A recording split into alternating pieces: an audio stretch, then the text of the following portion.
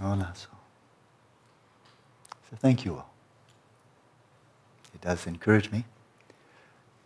And my promise is to offer you my best. That's it. I'll offer you my best. And I hope that the best will become better over time. That's what Dharma is all about.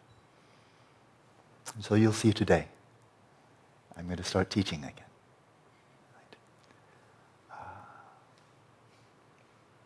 Without further ado, what I'd like to do is go directly into meditation. During the meditation itself, I'll simply read the final quotations from the Dzogchen Tantras by Padmasambhava. Simply read them. I don't think I'll comment on them during the meditation. But as I was contemplating this afternoon, I thought, perhaps I can add something to make it clear and bring this to where we live. So I'll give some commentary afterwards. And then you may at your leisure, both you listening by podcast, as well as you listening here in Phuket, then after you've received the commentary, then you may, if you wish, either use the podcast or record your own voice and give yourself the pointing out instructions all over again and see perhaps there's a little bit benefit, because that's the idea, a bit of benefit.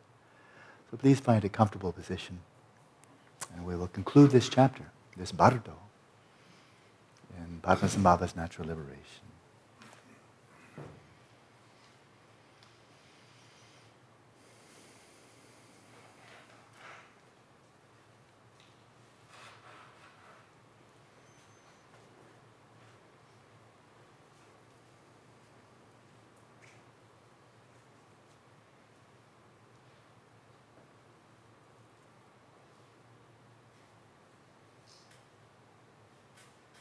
For those listening by podcast, I imagine there was a rather long pause there. What we had here was a very heartfelt request, very simply put in traditional Buddhist terminology, for the wheel of Dharma to be turned, that it continues to turn, that I continue to offer my best here and not offer a mere facsimile of the Dharma, which is also possible to do, and which I did last night, by the way. I'll return to that later. But for now, we will go to the meditation. We will conclude this chapter on the first bardo, the bardo of living. And so let us begin.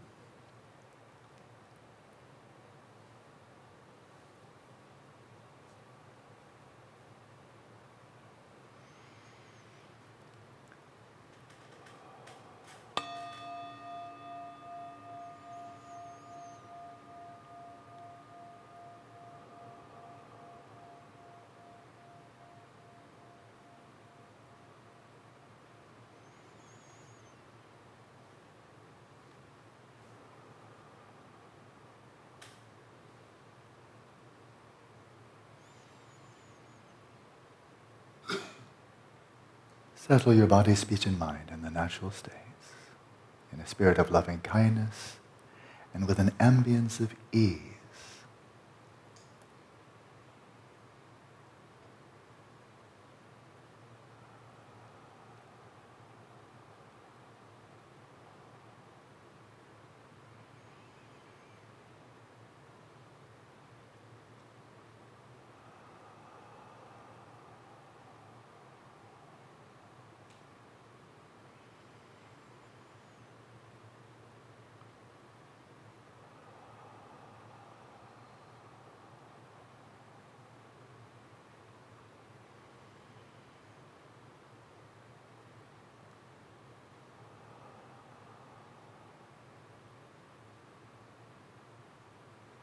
So once again, let your awareness come to rest. Without doing anything, without focusing on anything, without meditating on anything.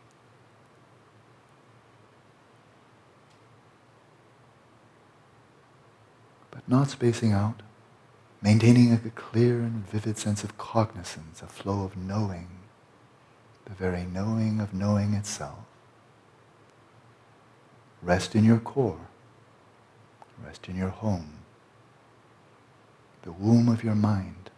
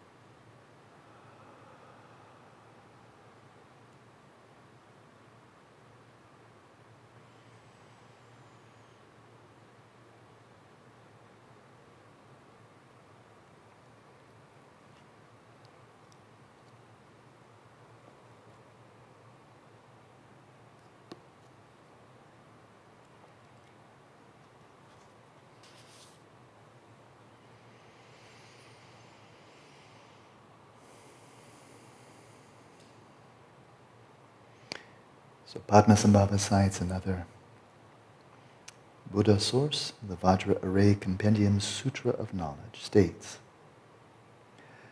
the meaning of ultimate reality is none other than self-emergent, luminous, primordial consciousness. Do not seek out this precious wish-fulfilling jewel. You have it yourself.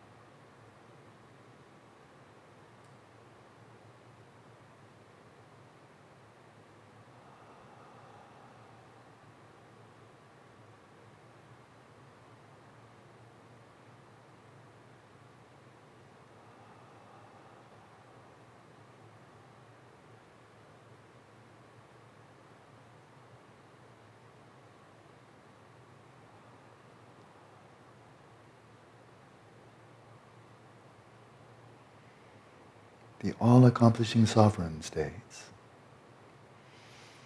self-emergent primordial consciousness is self-emergent and arises without causes or conditions. It is unceasingly clear primordial consciousness.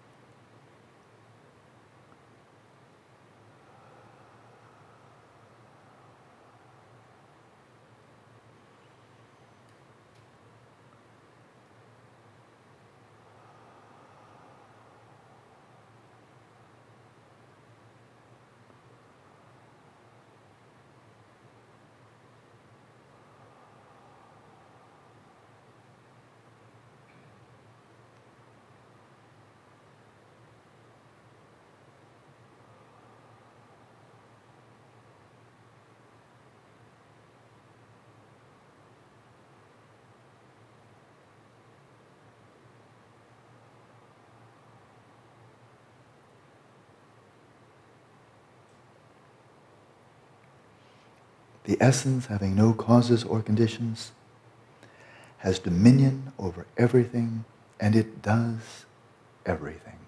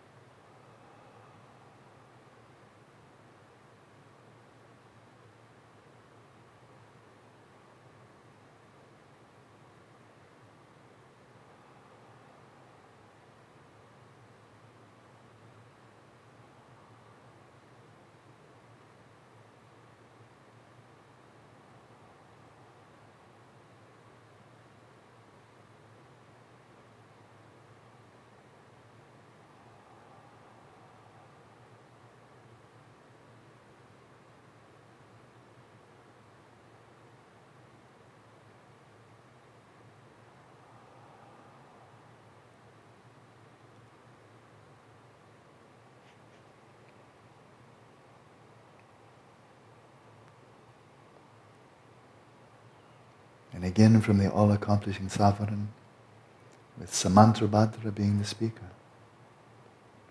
All phenomena are I. So if this nature of mine is known, all phenomena will be known.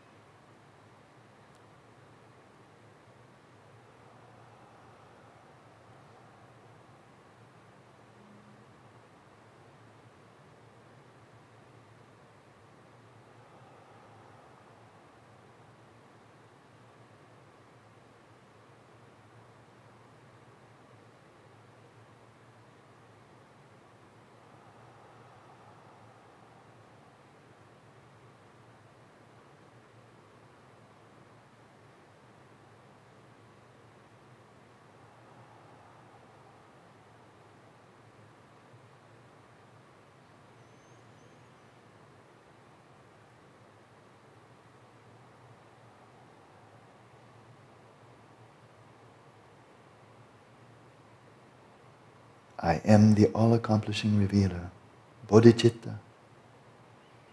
Bodhicitta is the all-accomplishing sovereign. The Buddhas of the three times are created by bodhicitta. The sentient beings of the three realms are created by bodhicitta. The physical worlds and their sentient inhabitants are created by bodhicitta.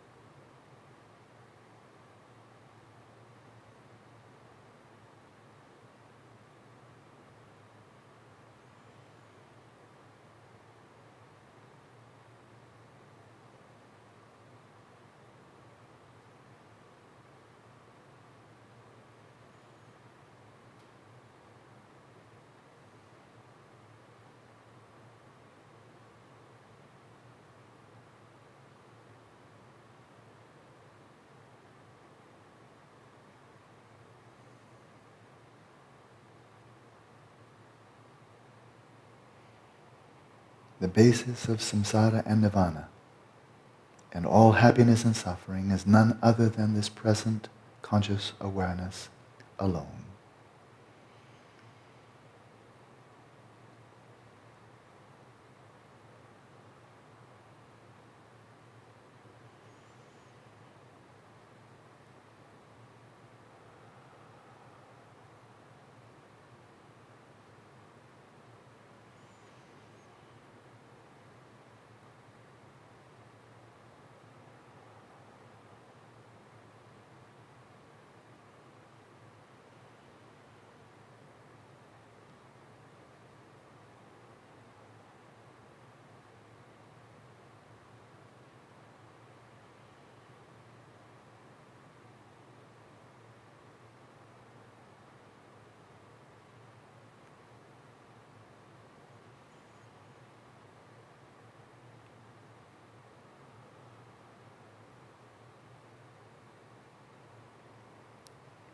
Due to this being introduced by the Guru,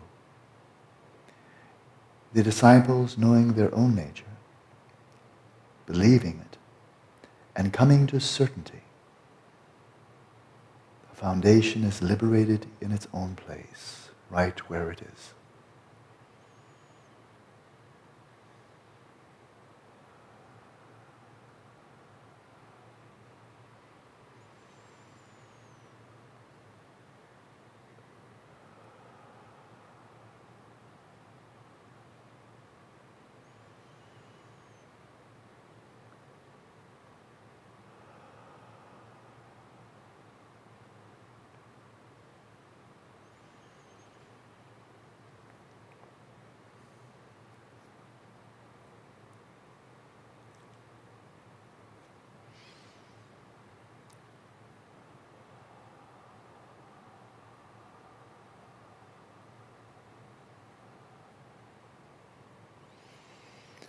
So these are the instructions on the transitional process of living, called the natural liberation of the foundation. Know this in that fashion. This has been the first chapter for accomplishing shamatha and being introduced to vipassana of the primordial consciousness, pristine awareness. Samaya, sealed, sealed, sealed.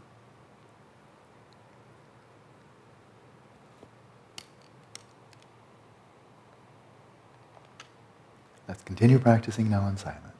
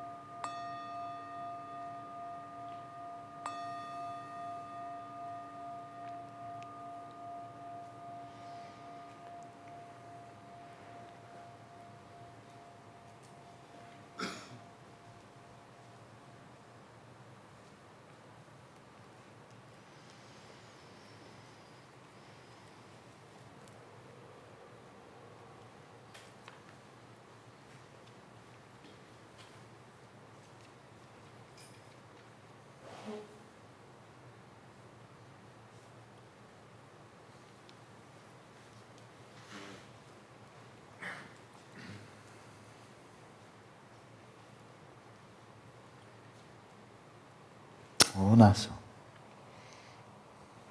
So I will go to provide some elucidation to this passage from Natural Liberation, but first to comment on the enigma of last night's so-called teaching.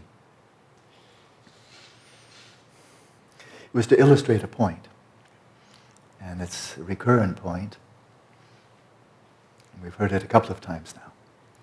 And that is, if there's no information, there's nothing about which you're informed, and there's no one who is informed. Take away any of those three, and all three vanish simultaneously, right?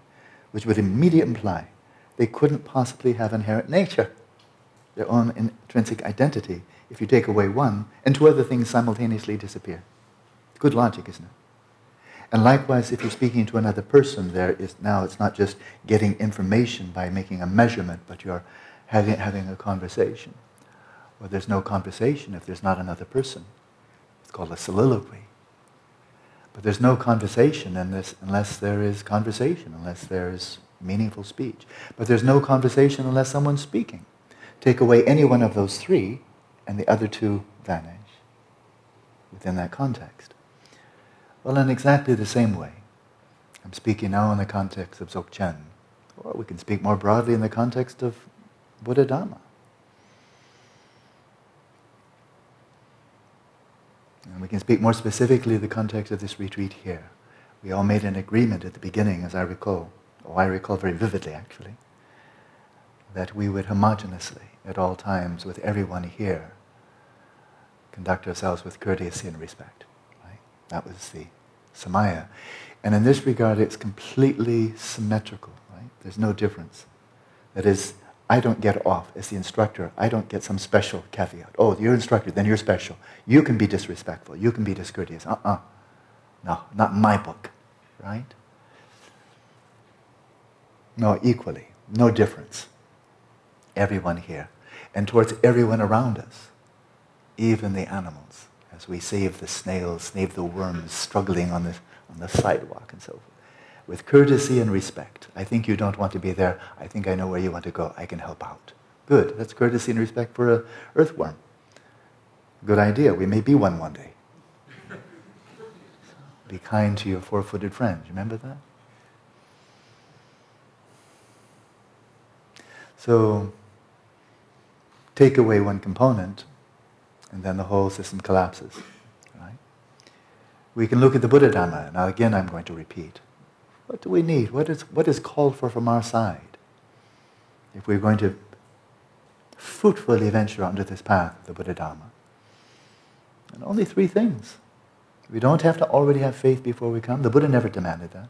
He never said, oh, you have to have faith in me first, then I'll teach you. He never said that. Never said that. Some teachers do, that's okay. But the Buddha didn't. But three things, as we know from Aryadeva. You must be perceptive.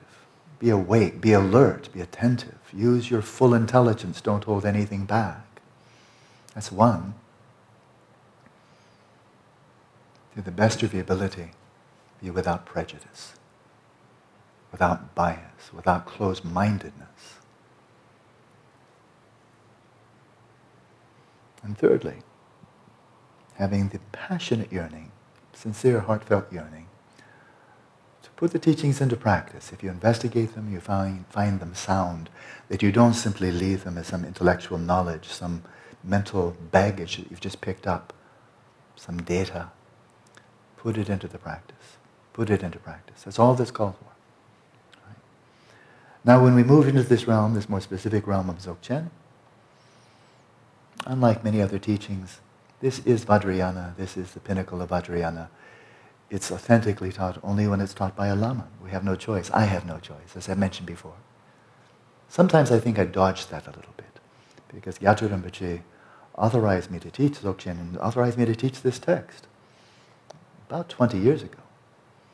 And one of you today reminded me that for quite some years I would dodge the epithet, dodge the title Lama. I would say, no, I'm a spiritual friend, Kalyana Mitra.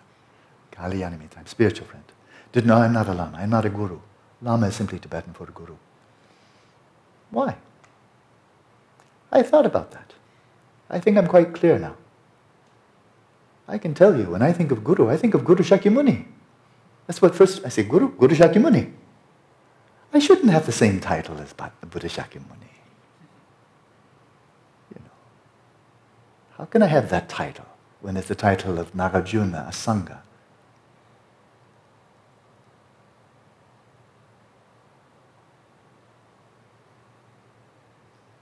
Shantideva, Atisha, Guru Rinpoche.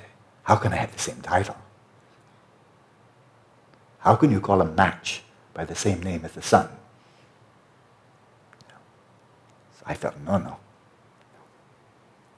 Not that. I'll be a spiritual friend. That's okay. And then there's Lama. I think Lama, of course. I think what? I think Dalai Lama. That's the first thing that comes to mind. Same thing. Dalai Lama. We think Gyawa Kamaba, Dujung Rinpoche, Sakya Tizin Rinpoche, Ling Rinpoche. These are lamas. How can I have the same name as these? And by the way, Lama is Tibetan. I'm not Tibetan. But how can I have the same title as the Dalai Lama? That's, again, it seems like, oh, I'm sorry, but the difference is too big.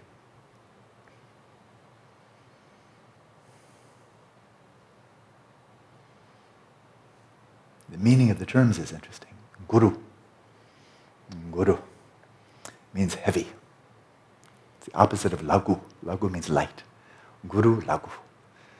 You can't have one without the other, right? It's one of those same things all over again. Left and right, up and down. Guru, lagu, guru, lagu. Light, heavy, light, heavy. Heavy in what? Heavy in wisdom, heavy in virtue, heavy in compassion. That's why a guru is called guru, etymology. Huh? Really emphasizes the wisdom, the knowledge, the skill. And then Lama, it's a sweet word. It sounds nice. Lama just rolls right off the tongue.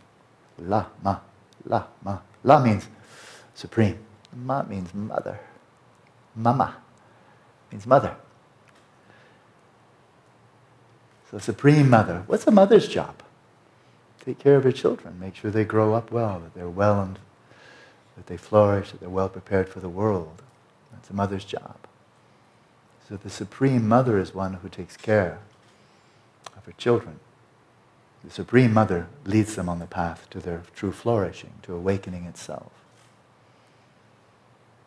So I felt quite shy about all of that.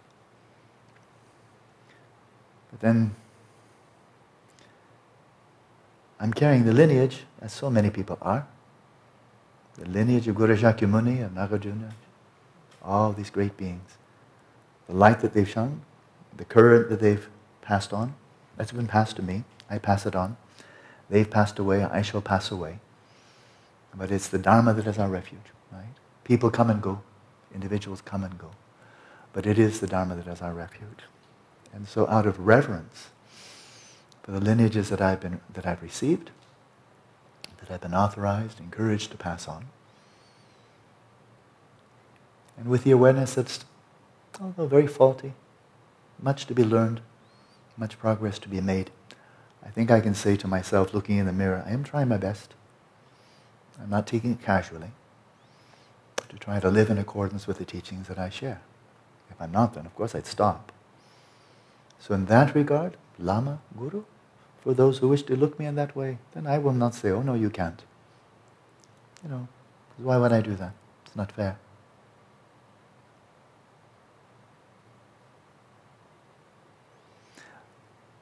But for a person to be a Lama, they must teach. If you're not teaching, then you're a yogi. Right? You're a yogi. That's fine. Yogis don't have to teach. They just have to yoga. But a Lama has to teach. You can't be a Lama, you can't be a Supreme Mother if you have no children, if you're not taking care of your children, if you're not caring for others, then you're not a Lama. And then if you're not teaching, then you're not a Lama. If there's no transmission, there's not a Lama. But if you don't have disciples who look upon you as a Lama, then that's like being a dentist with nobody coming to get their teeth fixed. You may have all the equipment, you may have the knowledge, but if nobody's coming to have their teeth fixed, either because they don't know you're there, or they don't trust you, or they just like having rotten teeth, then you're not a dentist, are you? You're a potential dentist. But you're not a dentist if nobody's coming to have their teeth fixed. Now, I had some interesting conversations today. Quite a number of them. They were all good. One of them was the issue of hierarchy. Hierarchy. I'm a born American. My family has been in America, I think, since quite a few generations. In California alone, for 5 generations, and we didn't start there. So I'm American. That is, the family's been there. So all I'm saying there is, American. We don't have any Your Holinesses. We don't have any Your Royal Highness. We have Mr. President. That's as good as it gets. I've got a better title than that. I'm Dr. B. Allen Wallace. He's only Mr. So this is America. It's all egalitarian. We don't want a king or a queen. We have nothing against them, but we just don't want them. The sense, the ideal, which of course gets fractured many times, but the ideal that we all have the same potential, in that theistic sense, all men, and they might mention women too, are created equal, that we should have equal opportunities. Quite a noble ideal. It's one I believe in. But I'm coming from a background, also Protestant background, doesn't have Pope, doesn't have any infallible source of knowledge, doesn't have a school of cardinals, doesn't have archbishops and bishops and priests and brothers, and doesn't have that whole hierarchy of Roman Catholicism. I have nothing against it at all. But I wasn't raised in that tradition, so I got it from both sides. And that is, American, Protestant. So myself, also, just as a human being, this American guy, hierarchy doesn't really work for me all that much. So when I started living with Tibetans in 1971, boy, did I get a quick, primer. There's lots of hierarchy in Tibetan Buddhism. Just to learn how to write letters in Tibetan, you have to know when you're addressing the person how many ken means wise, how many ken do you put after the person's name? It may be 6, it may be 5, 4, 3, 2, 1, depending exactly on where this person fits into the whole hierarchy. And you need to know that, otherwise you're kind of illiterate. You could show you're a country bumpkin. And then, do you get a holiness or only merely His Eminence? Are you a kapche, or are you, how many titles do you get? Can you get Tuku and Rinpoche? Do you have to get Eminence Tuku Rinpoche? Can you be Jetsun Tuku Eminence Rinpoche Tuku monk, head of an order, His Holiness? How many? And it just after a while, like, it's just, you're just my Lama. I just revere you as my Lama. That's enough.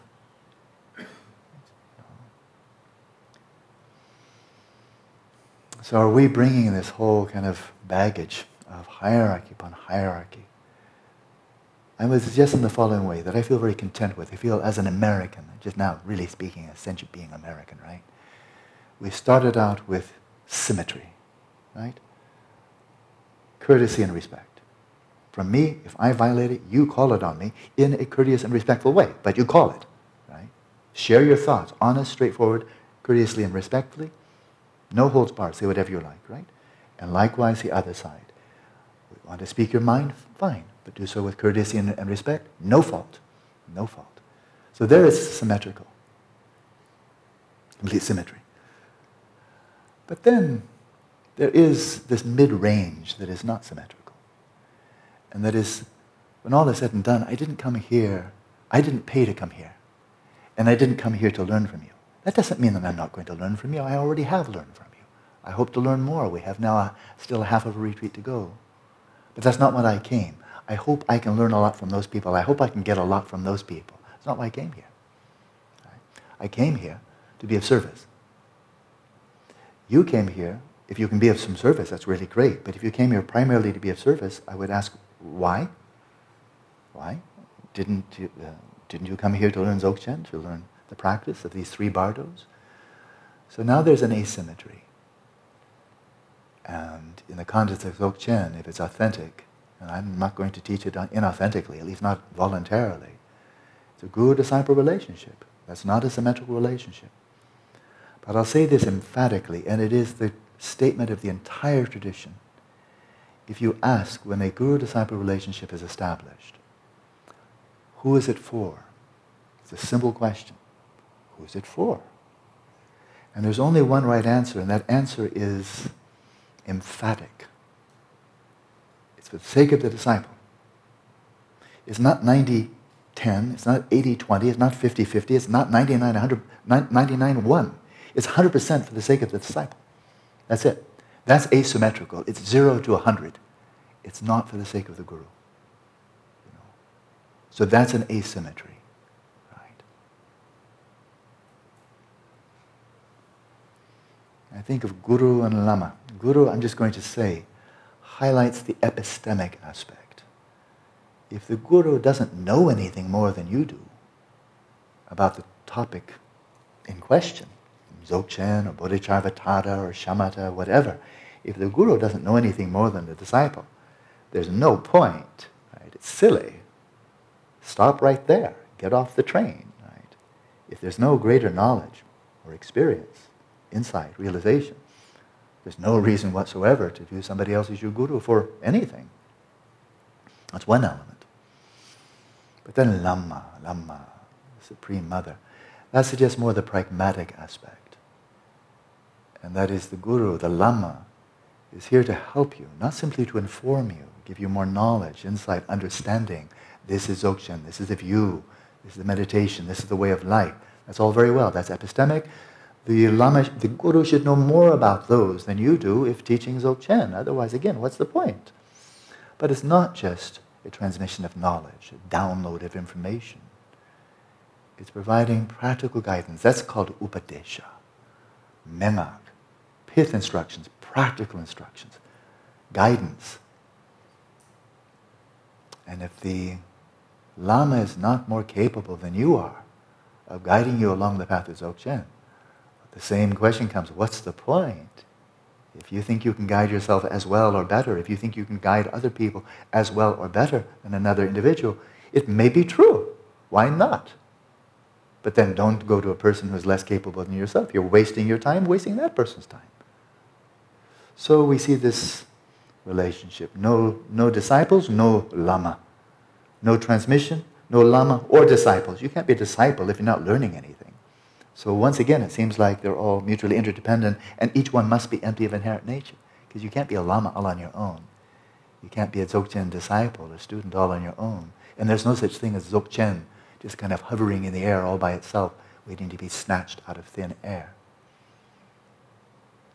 So I have to say, in all candor, I still don't feel all that comfortable with respect to myself, with titles like Lama, or call it what you like, title, epithet, Lama, Guru.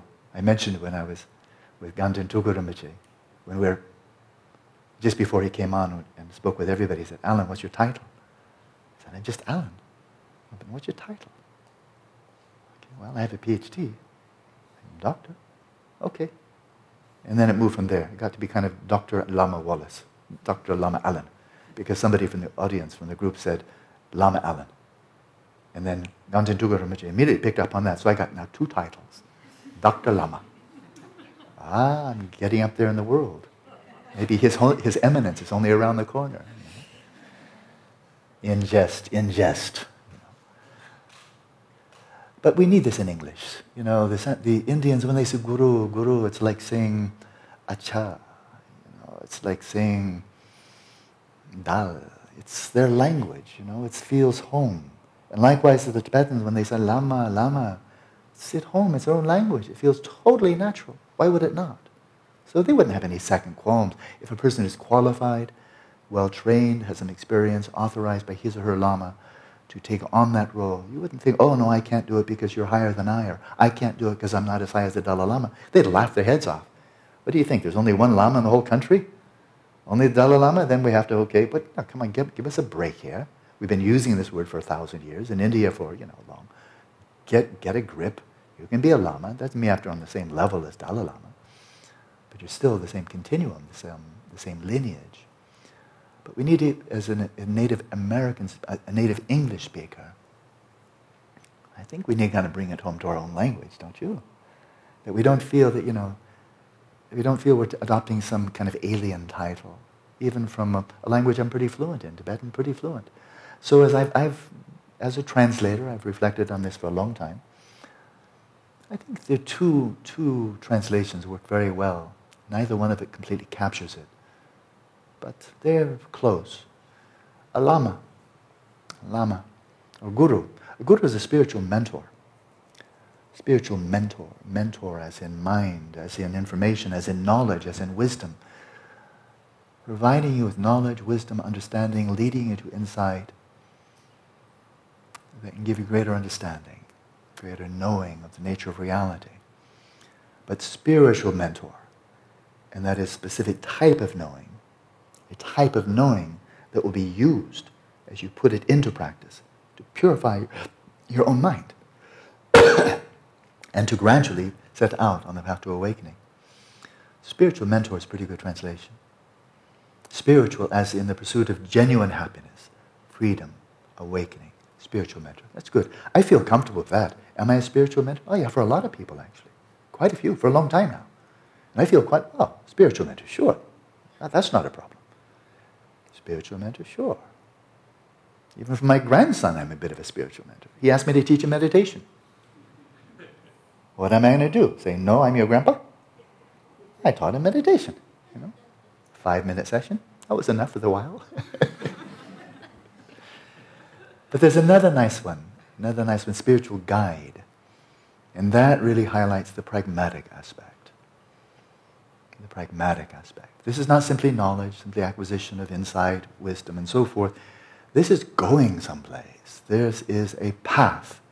That's the fourth noble truth. It's a path. It's not simply practicing virtue, being a good person, being a better person. It's a path. It's a path of irreversible, profound, and meaningful transformation. And a spiritual guide is to help you find the path, and once upon the path, lead you on it so you don't fall off into what are called pitfalls, detours, bogs, getting mired down or straying off the track. The spiritual guide's responsibility is to help you find the path and lead you on the path all the way to its culmination. And you may, like a, relay race. You may have, sometime with one guru, like with a baton, and then the guru passes that baton to another, and he takes you on the next leg of the journey, That's happened for me. I had lamas who were absolutely my core lamas in the 70s, and then life moves on. I move on, they're moving on. They're still my lamas, but now another lama's taken up. Oh, here comes Alan, okay. Take him the next stage. And now I've just found a new lama. So happy. They haven't all, passed away. So Ganden Dugurumachi now, a lama of mine. So happy. He's actually younger than me. Very good. So now he's taken the baton. Oh, this guy, Alan. Oh, yeah, Dr. Lama Alan. He would like further guidance. Oh, good. Good. So I'm looking forward to receiving further guidance from him next winter. So those two. Now, the issue of faith. I know it's hard. If we found it easy, we would have stayed home. We would have stayed home as atheists, as Jews, as Christians, what have you. If faith came easy, why would we be here? We weren't born here. None of us, maybe one or two, but most of us were not born as Buddhists. And so if we found faith easy, we probably wouldn't be here in the first place. We would have just stayed atheist or just stayed scientist, having faith in science. That this is the way, this will suffice, this alone will solve all of humanity's problems. This is the one way forward, science, technology. That's faith. It's faith. It's something simple, and there is a hierarchy here. There is an asymmetry. And that is, if you go to a dentist, I've been to a dentist. I had teeth problems in Scotland. So as soon as I came back, I actually had an appointment already before I got back. Then I had to have 2 of my teeth fixed. I don't really know much about teeth. Whether, I needed a crown, I just didn't know. I can't even see my teeth. I can see reflections, but I can see my tongue. That's as close as I get. So I don't know about teeth. But I know that I had a really jagged one and another one, a little cavity coming up. So I basically entrusted my mouth and all those little ivory things in it to the dentist. I said, he's qualified, he's certified, been my dentist for some time, never let me down, doesn't give me excruciating pain. So I took refuge in the dentist for my teeth. For my health, I take refuge primarily in a traditional Tibetan doctor. That's where my faith is, my confidence is health maintenance. A lot of confidence in her. She's very, very good. But of course, for other things, if I break my arm, I'm not going to go to her. I go to the obvious place. So these are taking refuge. This is trust. It's not blind, but they certainly know one heck of a lot more about teeth and the body than I do. And I'm not even interested in learning what they learn, what they already know. So I'm just happy to take refuge. But when it comes to taking refuge spiritually, it's more even than therapy, and therapists, many of them perform a very valuable role. But taking on the role of a Lama, a guru, a spiritual mentor, a spiritual guide, is something heavier. Guru is heavier. Because the responsibility here, as a number of you are very well aware of, is not simply to overcome some psychological problems and think, okay, I'm fine now, or overcome some stress, or overcome some anxiety, overcome some low self-esteem or post-traumatic stress disorder, or insomnia, or depression. They come and they go. But a spiritual mentor, a spiritual guide, the responsibility there, the path, is to free the mind of all mental afflictions, all obscurations, to bring us to freedom, to bring us to awakening. So that's a big responsibility. That's the one of all the things, like trusting somebody with your investment portfolio, with your car needs to be fixed, your teeth, your body, and so forth and so on. We take refuge all the time. But this is the big one. This is the big one. It's an existential taking of refuge. It's taking your mind stream. It's taking your Buddha nature. Saying, please, help me unveil it. Can I trust you? Are you qualified? Do you have an authentic path? So that's the type of faith or confidence needed. It shouldn't be given easily. But if it's not given, then you're on your own. And that's much more challenging than having a rotten tooth and trying to fix it yourself without having any dental training at all. A lot harder. We've had so many chances in the Buddhist worldview.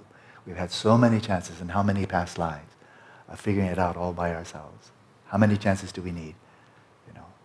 How much more of samsara do we need to roam around before we figure out maybe having a spiritual mentor, spiritual guide? Maybe that's crucial.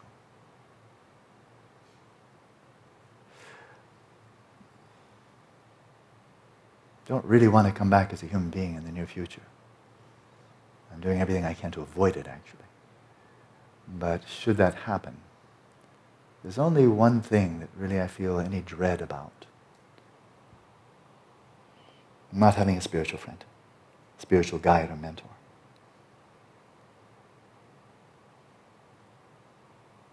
That I dread.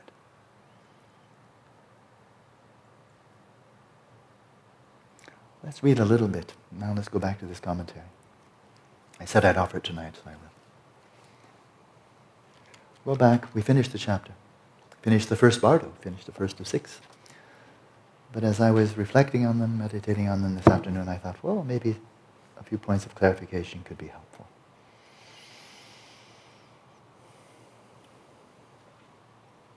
Yeah, the first one is not bad.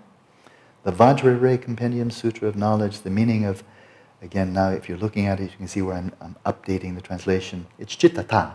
The meaning of ultimate reality is none other than self-emergent, luminous, primordial consciousness. I'm changing pretty much all of that. Self-emergent, luminous, primordial consciousness. In other words, Dharmata, which is identical to Dharmadaptu, absolute space of phenomena, is none other than primordial consciousness. You've heard that. They're primordially non-dual. But why mention that again? Because you've heard it so many times. But the next one, do not seek out this precious wish-fulfilling jewel. You have it yourself. Oh, that really rang bells when I read that. Really rang bells. Shantideva. Some verses still linger in my mind that I memorized decades ago. this basis of leisure is superior to a wish-fulfilling jewel.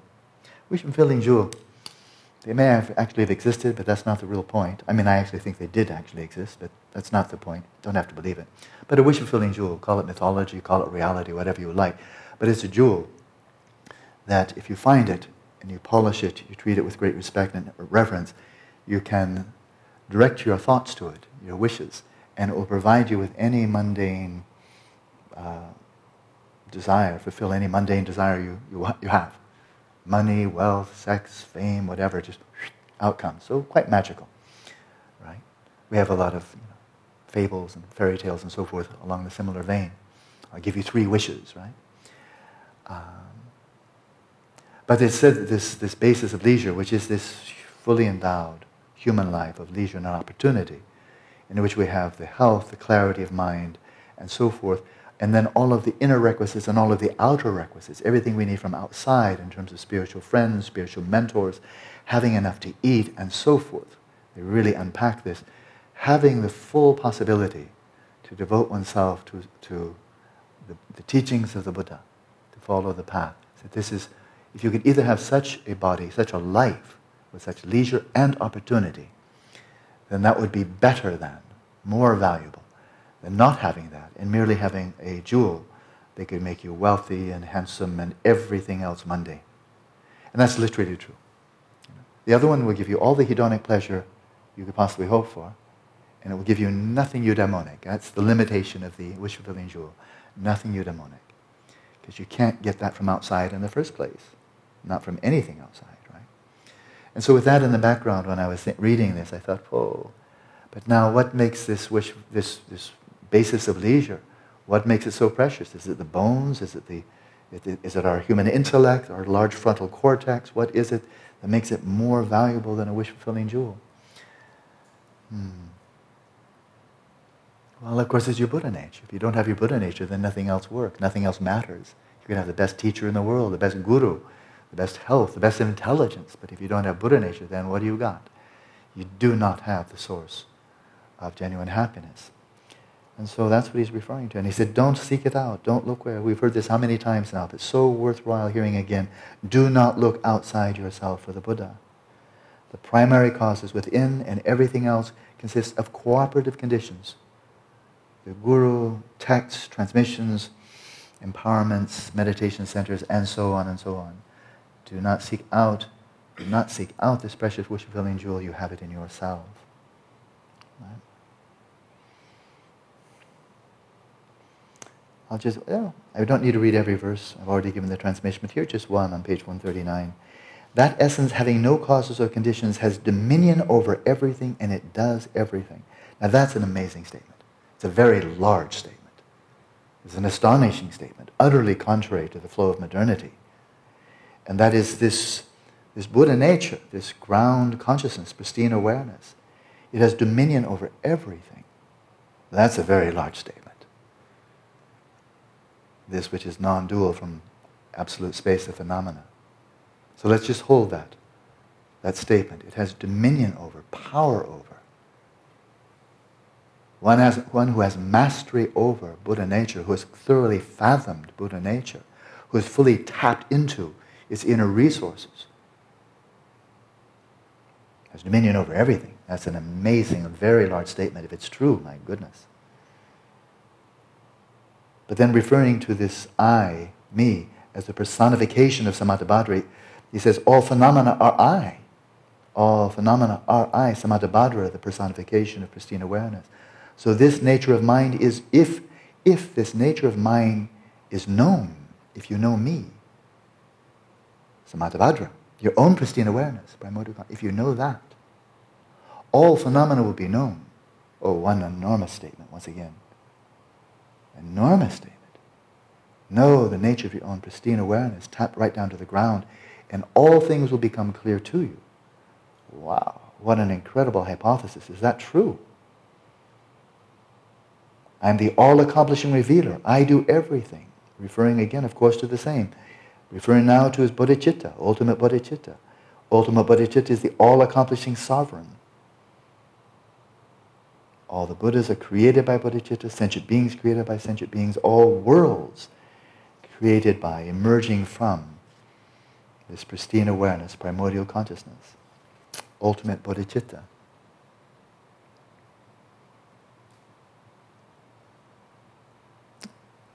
I might have missed this earlier. Knowing this nature of yourself, I did miss it. So now you get the transmission, just on the top of page 140.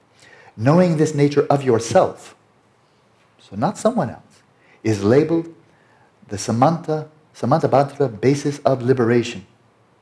When this is present as ethically neutral, luminosity and emptiness, it is given the name alaya, substrate. Alaya, substrate.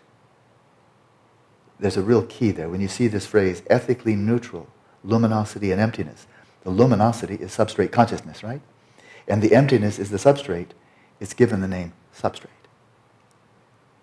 When it's present, when it crystallizes, when it manifests in this ethically neutral fashion, as the mere bliss, luminosity, and non-conceptuality of a substrate consciousness, then that's the name by which it is known.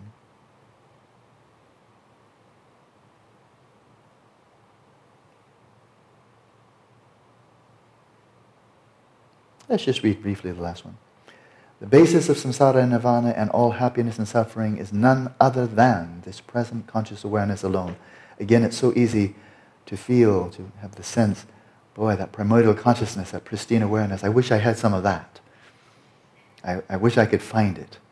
Where do I need to look? Oh, I know, I'm supposed to look within.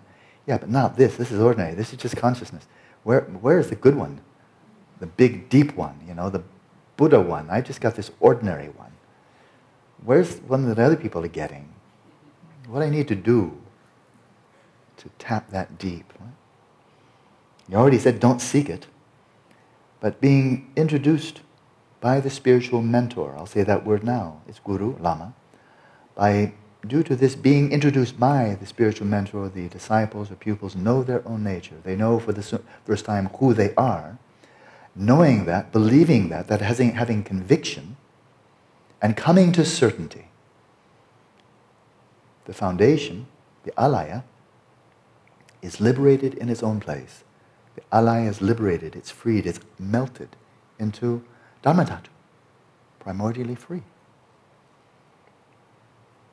So these are the instructions on the transitional process of living called the natural liberation of the alaya. That's why it starts out with shamatha, right? You don't get to the alaya unless you've achieved shamatha. It's not just liberating your mind, your ordinary mind, it's getting to the ground of your mind and then liberating that, cutting through that. So, I got my mojo back today, which means I have more notes. I was plumb out for a couple of days.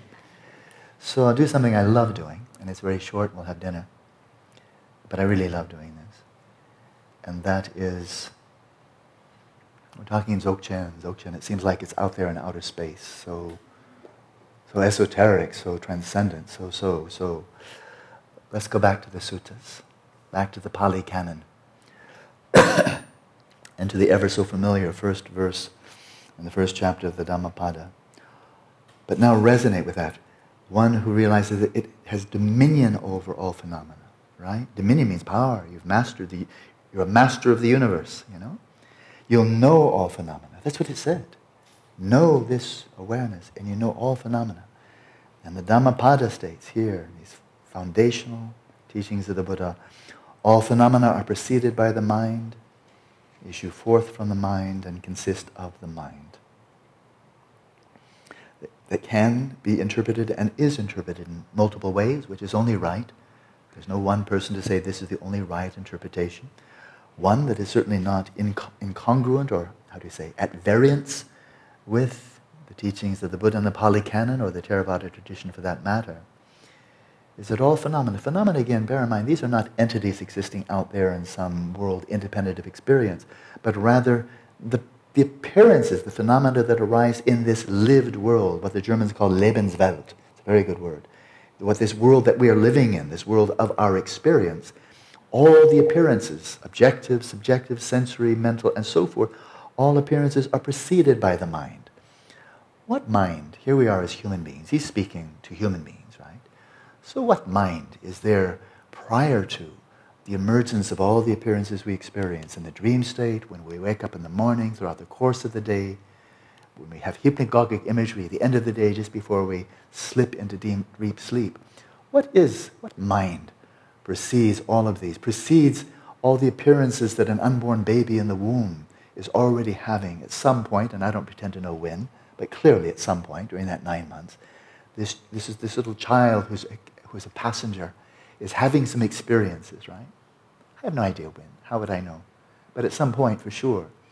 And so, what preceded those first appearances? Maybe it's warm, maybe it's tight, maybe it's whatever it is. But experiences arising.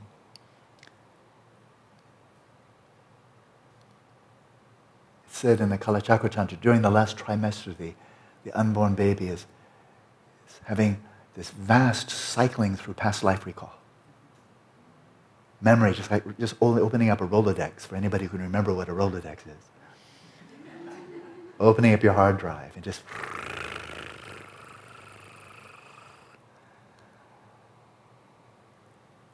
It's said in the Western tradition that the unborn baby in the last trimester spends about, I think it's something like 90% of the time dreaming. Dreaming what? Dreaming past lives? Where? What mind preceded whatever appearances arising, sensory, mental, arising in the continuum of the unborn baby? What mind preceded all of that? There's only one candidate in the Pali Canon, since there's no reference to Buddha nature or primordial consciousness, the substrate consciousness. What else? All these appearances are arising in the substrate. They're illuminated by the substrate consciousness, right? So all phenomena, all experiences of the unborn baby, all experiences when we slip into the dream, all experiences when we wake up from deep sleep, all experiences, all phenomena are preceded by the mind. They issue forth from the mind. They issue forth, those appearances issue forth from the space of the mind, the substrate. That's the holodeck. That's the space in which all appearances are rising, including right now, including people, and you're very much in my mind, people listening by way of podcast. All the appearances of this voice.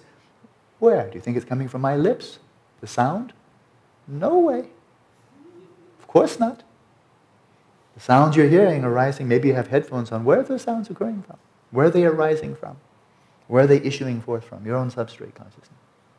You're hearing yourself speak. And they consist of the mind. They're nothing more than effulgences, creative expressions of your substrate consciousness, right? The final one, we'll take a break. But that was good, solid Pali Canon, our foundation, our granite foundation. There you can rest. And then we move to the Mahayana. And there's a sutra called the Ratnamega Sutra, the Cloud of Jewels Sutra, Mahayana Sutra. And here's what the Buddha states there. It will sound quite familiar. All phenomena are preceded by the mind. But now he continues. When the mind is comprehended, all phenomena are comprehended. By bringing the mind under control, all things are brought under control. Oh, we've just had a head-on collision with the 21st century. Because take that, all phenomena, all experiences, see how this sounds. All experiences are preceded by the brain. When the brain is comprehended, all experiences are comprehended. By bringing the brain under control, all things are brought under control. So these are not compatible statements. You say, oh, mind and brain, well, tomatoes, tomatoes. No. That's not true. They're not equivalent statements at all. They suggest radically different strategies, right? Profoundly different. So if the other one, all experiences are preceded by the brain, if that's where the buck stops, we say in American English, if that's really the foundation, brain activity, then all of Buddhism is wrong, and Dzogchen is forget about it. Total fabrication, total superstition. So I'll move to this tomorrow, but I will not go into a mode of ridicule, and I'll not mention any names of anybody I'm criticizing, because I'm not criticizing people anyway. What's the point of that? People die, so I'm criticizing a dead person. What's the point of that? Why criticize Freud? He can't defend himself. He died in 1939. That's silly. Don't critique dead people, but you can critique what they say, because what they say continues to have an influence, right? So I think from now on, I might have an exception, but I don't think so, at least no plan. When I take out an assertion, a hypothesis that I will critique, I'm just going to critique the statement. And I'm not going to mention names, because it doesn't matter who said it. If something is a false premise, a false view, it doesn't matter who says it. People come and go, but false statement, that can go on influencing people for centuries. And there's just one person after another saying it and passing it on, passing it on. So delusion has no owner. If it's a false view, then demonstrate it it's a false view. Demonstrate it, show it. That's how Buddhists do.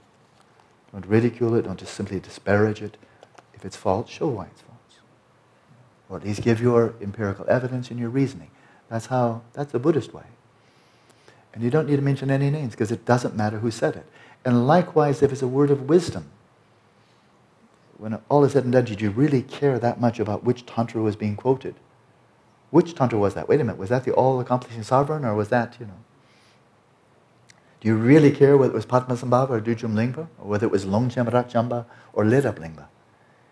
If it's authentic Dzogchen teachings, isn't that really what it's all about, and everything else? What century did they teach? What was it named? A man, a woman? Isn't that like, well, whatever, maybe I'll get to that, but right now I'm so busy because I'm focusing on trying to understand and to put into practice, So we'll bring that up tomorrow, but I think I'll critique that which, frankly, I find the critiques easy, like child's play. But then do we find kindred souls?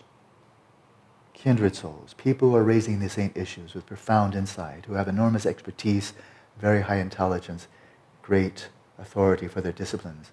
Do we find resonant voices across the chasm, across the centuries, across the disciplines, across the cultures, from Buddhist to modern science? Can we find areas where, of course, we disagree on some points, but of course, people disagree all over the place.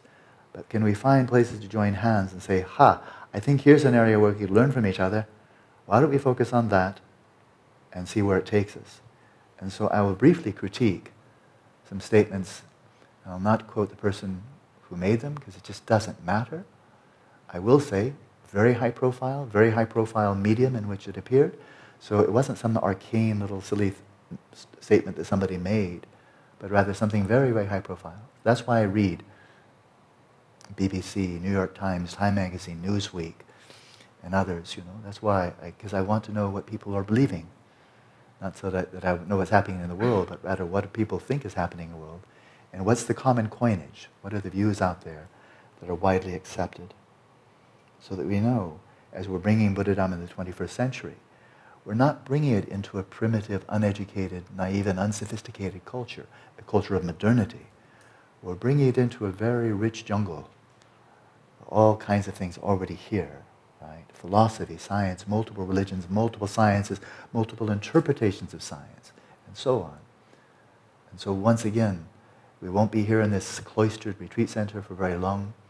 We'll be returning to our world outside, so that we come back and whatever we received here, it will be as seamless as possible. And if people ask you about what were the theories you learned, what were the practices you engaged in, well, happily, thanks to Gyatso Rinpoche, you don't have to say, I'm sorry, but it's secret. It's Dzogchen. We can't talk about that. Sorry. You don't have to do that, right? I mean, it's going over the podcast, for heaven's sake. Right? So you can talk as you wish. But then when people say, but how can that be? Maybe you talk about Rigpa, but how can that be? You talk about resting awareness in its own nature, and perhaps you cite some of these. But how can it be? But these people say this, and I believe this, and so forth. Can you have a mutually respectful conversation and speak in the 21st century as a well-informed, educated person that yes, my views do not go along with the very common materialistic views that dominate so much of modern life. They don't. But that's not because I'm unintelligent or uneducated or haven't thought things through.